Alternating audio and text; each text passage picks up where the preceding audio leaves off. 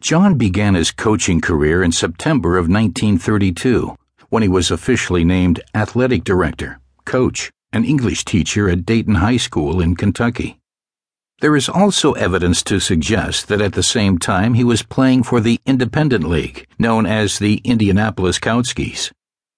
His first year coaching the Green Devils, John would have his first and only losing season, winning only 6 games and losing 11. 2 years later, John and Nellie moved to South Bend, where he would accept another coaching position for the South Bend Central High School's Bears. He would coach basketball and baseball, in addition to teaching English. He also worked for a local book publisher. While living in South Bend, John's children would arrive. Nan was born in 1937 and James in 1939. In 1942, while the U.S. was involved in World War II, Coach Wooden would become Lieutenant Wooden of the U.S. Navy.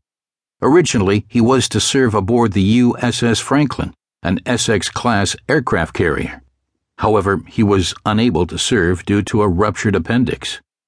In 2009, during an interview, he told the reporter that the man who replaced him was a fraternity brother from his college years. Not long after he was hospitalized, his replacement was killed in a kamikaze attack on the Franklin while sailing the Pacific.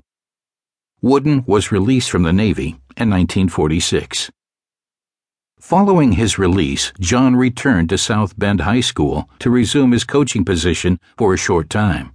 He then accepted another teaching and coaching position at Indiana State Teachers College. During his first season with the Teachers College, he managed to win the conference title. Then, surprisingly, John rejected an invitation to the NAIB, National Association for Intercollegiate Basketball, because African American players were not allowed to participate.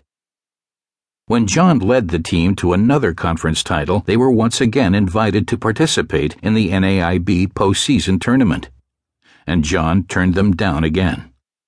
However, days after receiving word that John would not allow his players to participate, the NAIB changed their policy and allowed African American players to participate. Clarence Walker, a reserve guard for Indiana Teachers College, would become the first black player to participate in the tournament.